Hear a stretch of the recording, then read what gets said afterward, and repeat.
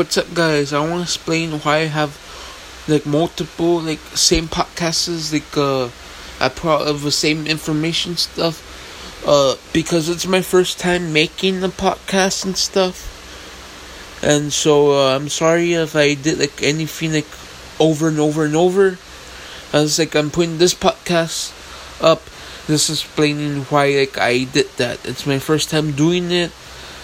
Just bear with me, please. If